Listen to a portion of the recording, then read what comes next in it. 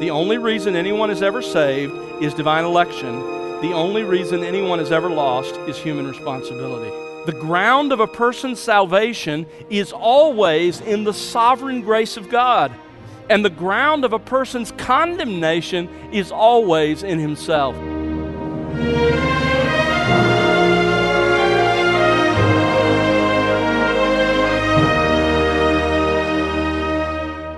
Welcome to The Word Unleashed with Tom Pennington. Tom is pastor-teacher at Countryside Bible Church in Southlake, Texas. Hello, I'm Bill Wright, and today Tom begins a new 14-part series in Romans chapter 9 and 10, titled Human Responsibility. The book of Romans is a high point in the New Testament. It records the theology of the gospel of God, the fact that Jesus Christ came into the world to save, justify, and sanctify sinners.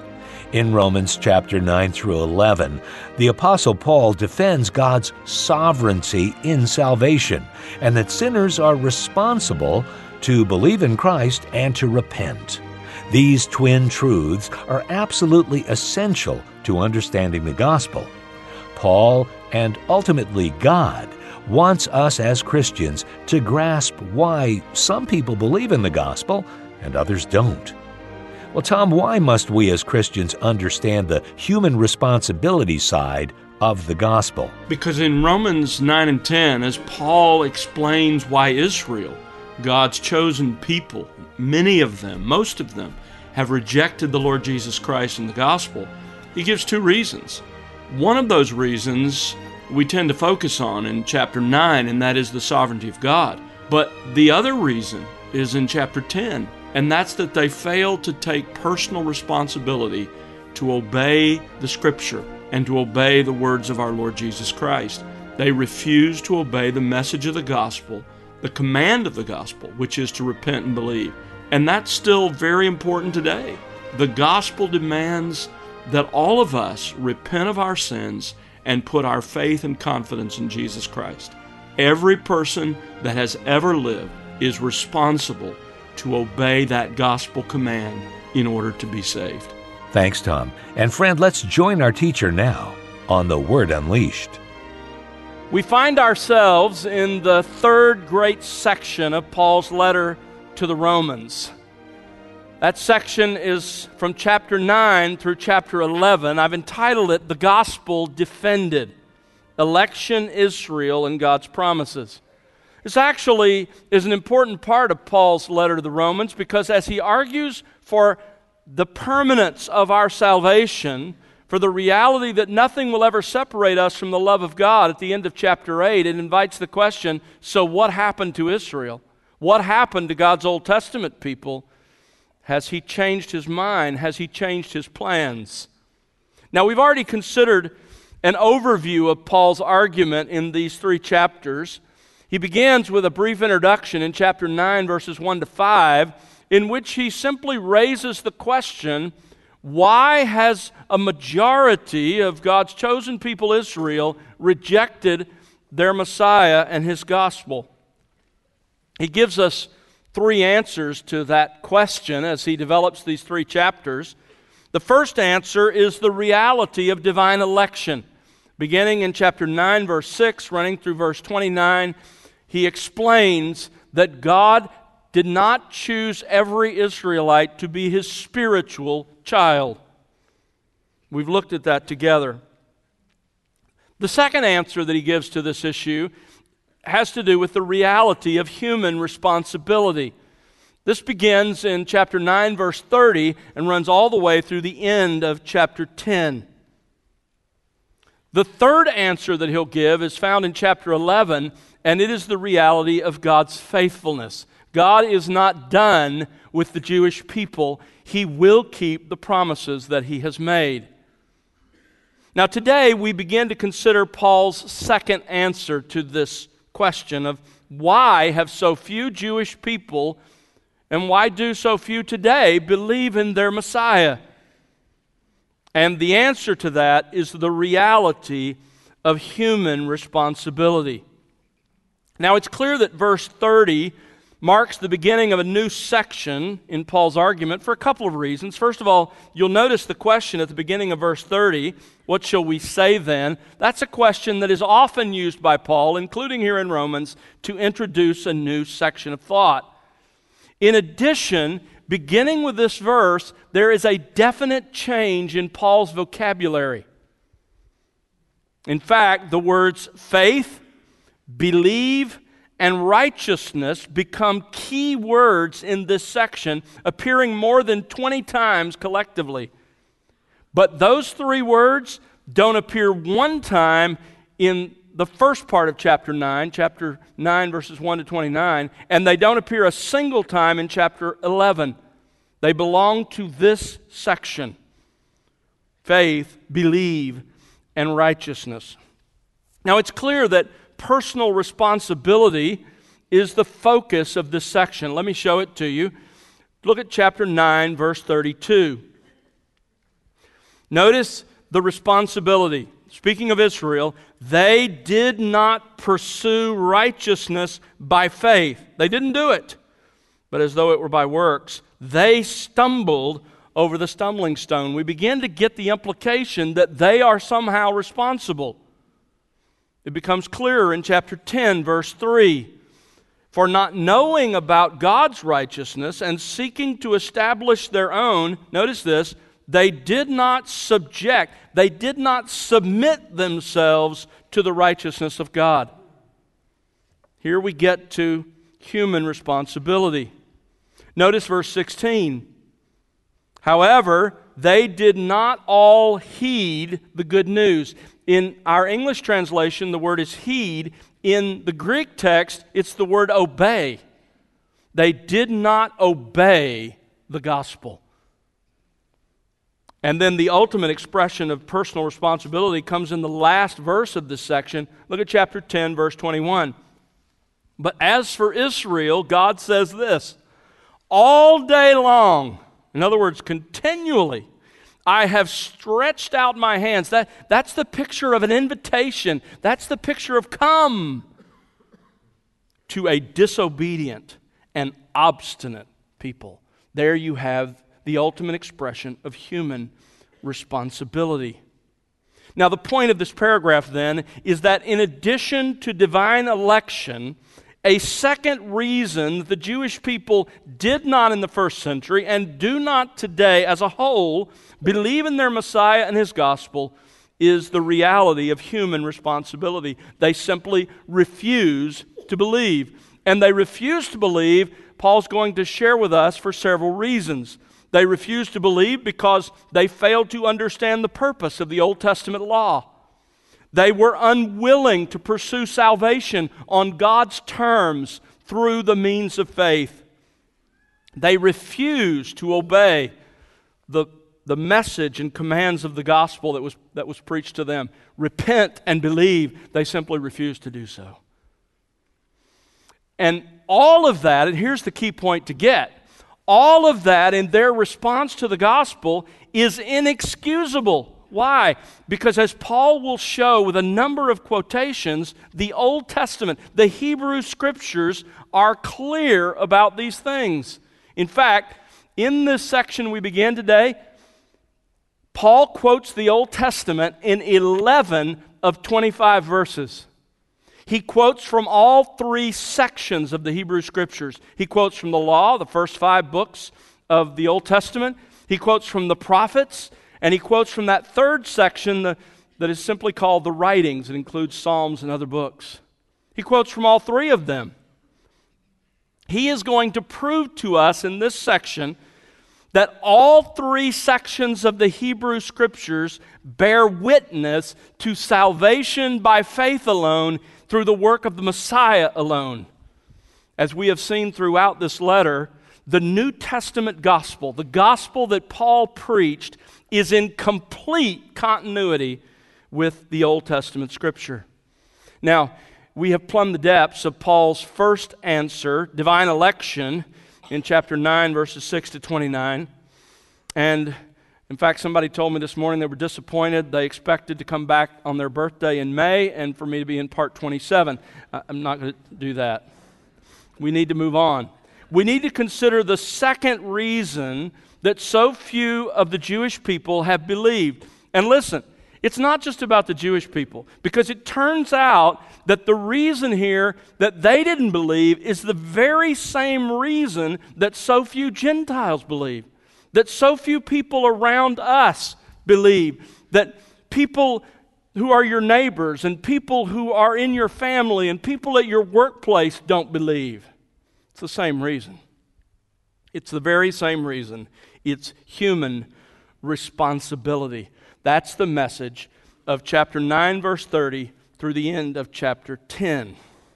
Now, before we begin to examine this passage in more detail, we first need to ask the key question, and it is the big question that people always ask. What is the relationship between these two paragraphs, the one we've just studied and the one we start today? Or let's put it differently, what is the relationship between divine election and human responsibility? Okay, Tom, tell me, how do you reconcile those two? Well, there are several possible ways to explain the relationship of these two paragraphs and these two key themes of divine election and human responsibility. Let me give you the four most common. The four most common ways to reconcile them, and as you can guess, I'm leading from the worst to the one that I would suggest you embrace. The first one, in fact, is not embraced by any conservative evangelical. The first way that some people say you reconcile these two truths is simply this: divine election and human responsibility are inherently contradictory. In other words, they would say Paul is simply contradicting himself from one paragraph to the next. This is the typical explanation of liberals, those who reject the inspiration of Scripture. I actually have a commentary or two on the book of Romans in my library where they say exactly this.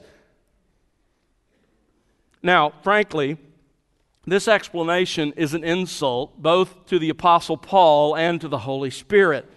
It assumes that a brilliant mind like the apostles somehow missed the obvious fact that he's contradicting himself in this paragraph after having just said the opposite in the previous paragraph.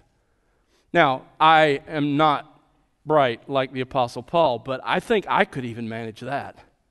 And certainly the Apostle Paul could. But more importantly, and more to the point, this section of Romans is not the product of Paul's mind, it is the product of the Holy Spirit's mind. And Jesus, our Lord himself, in John 14:17, calls the Holy Spirit the Spirit of truth. The Holy Spirit is characterized by truthfulness. He doesn't tell us what isn't reality. He doesn't tell us what isn't true. He doesn't contradict himself.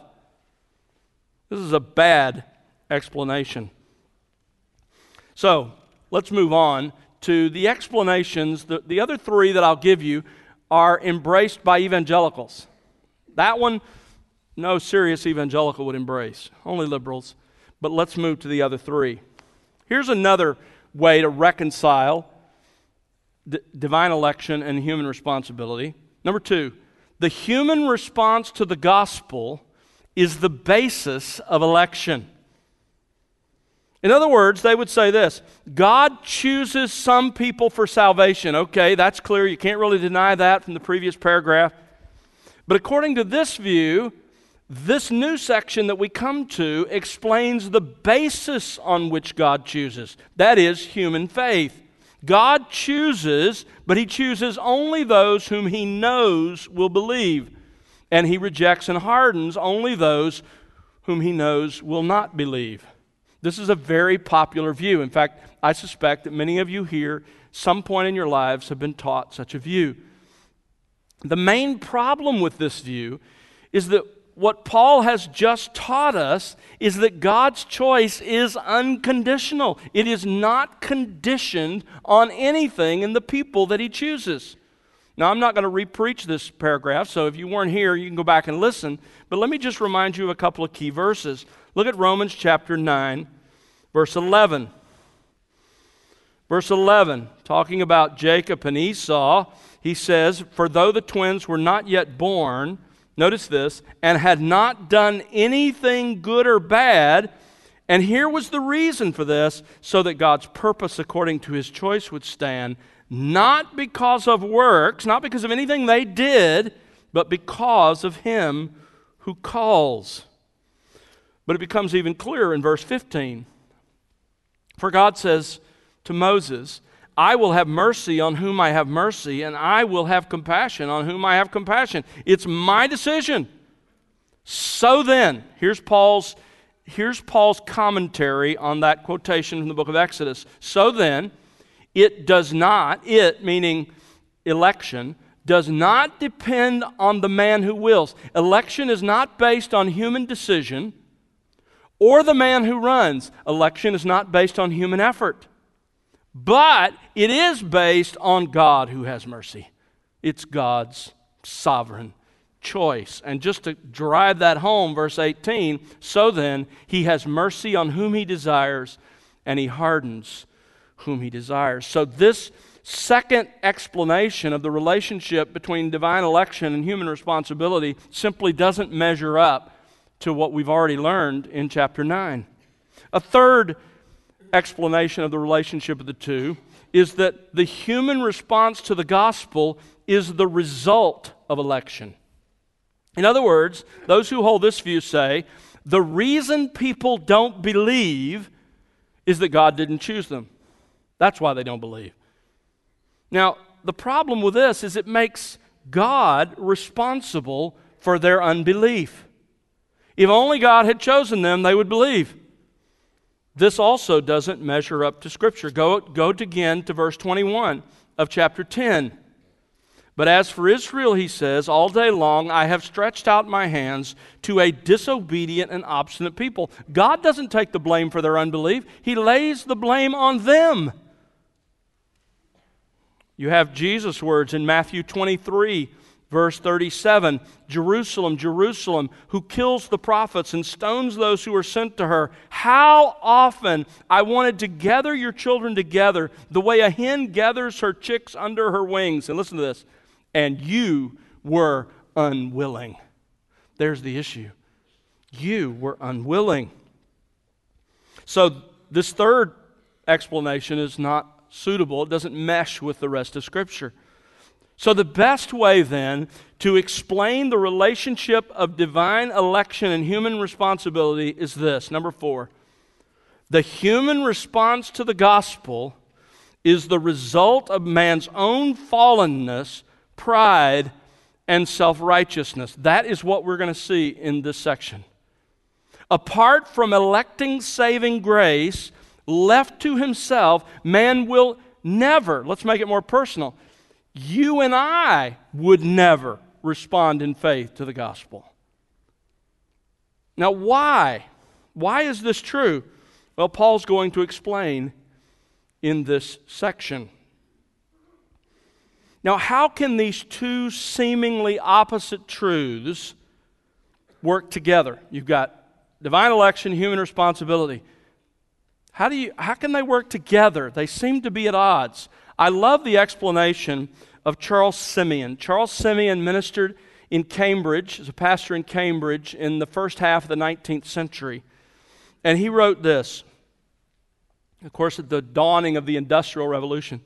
He says, "As wheels in a complicated machine may move in opposite directions and yet serve a common end, so may truths apparently opposite be perfectly reconcilable with each other and equally serve the purposes of God in the accomplishment of man's salvation." The watch I have on is a digital watch, but even within a digital watch, there are parts that move. And if you could take it apart, you would find that there are these gears. And if you watch those gears, you would discover that they are moving at times, maybe all the time, in opposite directions. And yet, the designer has so fashioned them so that they work together to accomplish the purpose of the watch, which is to tell me time. And the same thing is true with divine election and human responsibility. They mesh together. They appear to be moving in opposite directions, but in the mind and purpose of God, they accomplish His saving purpose. Now you say, Tom, you still haven't told us what the relationship is between divine election and human responsibility. Okay, here it is. Okay? Think of the relationship between these two like this. The only reason anyone is ever saved is divine election. That's the paragraph we just finished studying. Secondly, the only reason anyone is ever lost is human responsibility. That's the section we come to today. Let me say it again. The only reason anyone is ever saved is divine election. The only reason anyone is ever lost is human responsibility. The ground of a person's salvation is always in the sovereign grace of God, and the ground of a person's condemnation is always in himself. Now, again, let me go back to my illustration that I think helps clarify this, the illustration of death row inmates and the governor going to pardon someone. If you look at that death row inmate there on death row, and you ask yourself this question, why is he on death row? What is the answer you arrive at? Is it the governor's fault that he's on death row? Of course not. Is it the judge's fault who condemned him? Of course not. Is it the law's fault who found him guilty of breaking the law? No, he's not there because of any of those things, ultimately. Why is he ultimately there? Because of his own sinful choices. That's why he's on death row. And that's the only reason he's on death row. Nobody else is to blame for his being on death row. And the same thing is true with every single sinner. We all lived before Christ on death row, and we deserve to be there. It wasn't God's fault. It wasn't our parents' fault. It wasn't Christ's fault. It wasn't the law's fault. It wasn't the judge's fault. It was ours, and ours entirely. Now go back to the governor. He walks into that maximum security prison. He walks through the cells there where the death row inmates are kept, and he chooses to pardon one of them. Does that prisoner share in the contribution to his pardon? Of course not. It's all the sovereign choice of the governor. The same thing is true with God. So do you see how human responsibility and divine election works?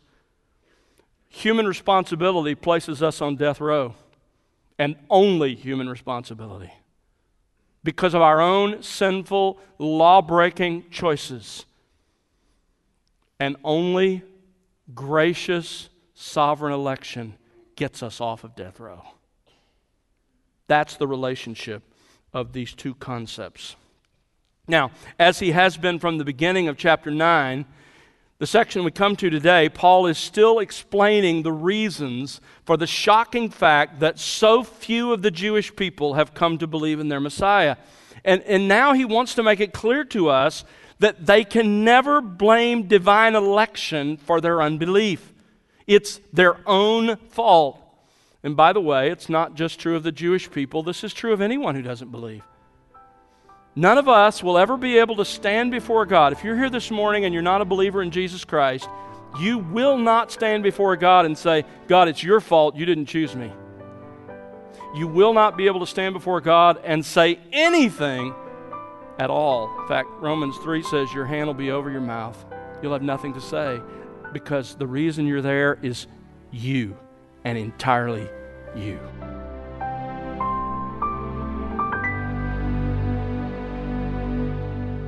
That's Tom Pennington here on The Word Unleashed with part 1 of his series, Human Responsibility. Tom will have part 2 for you on our next program, and we hope you'll join us then. In a world filled with great uncertainty, God's Word and the promises it contains offer wonderful encouragement to believers in Jesus Christ. We pray that the ministry of The Word Unleashed is playing a prominent role to that effect, and we'd love to hear how that works in your life and personal walk with the Lord. write to us, won't you? Our address is listeners@thewordunleashed.org.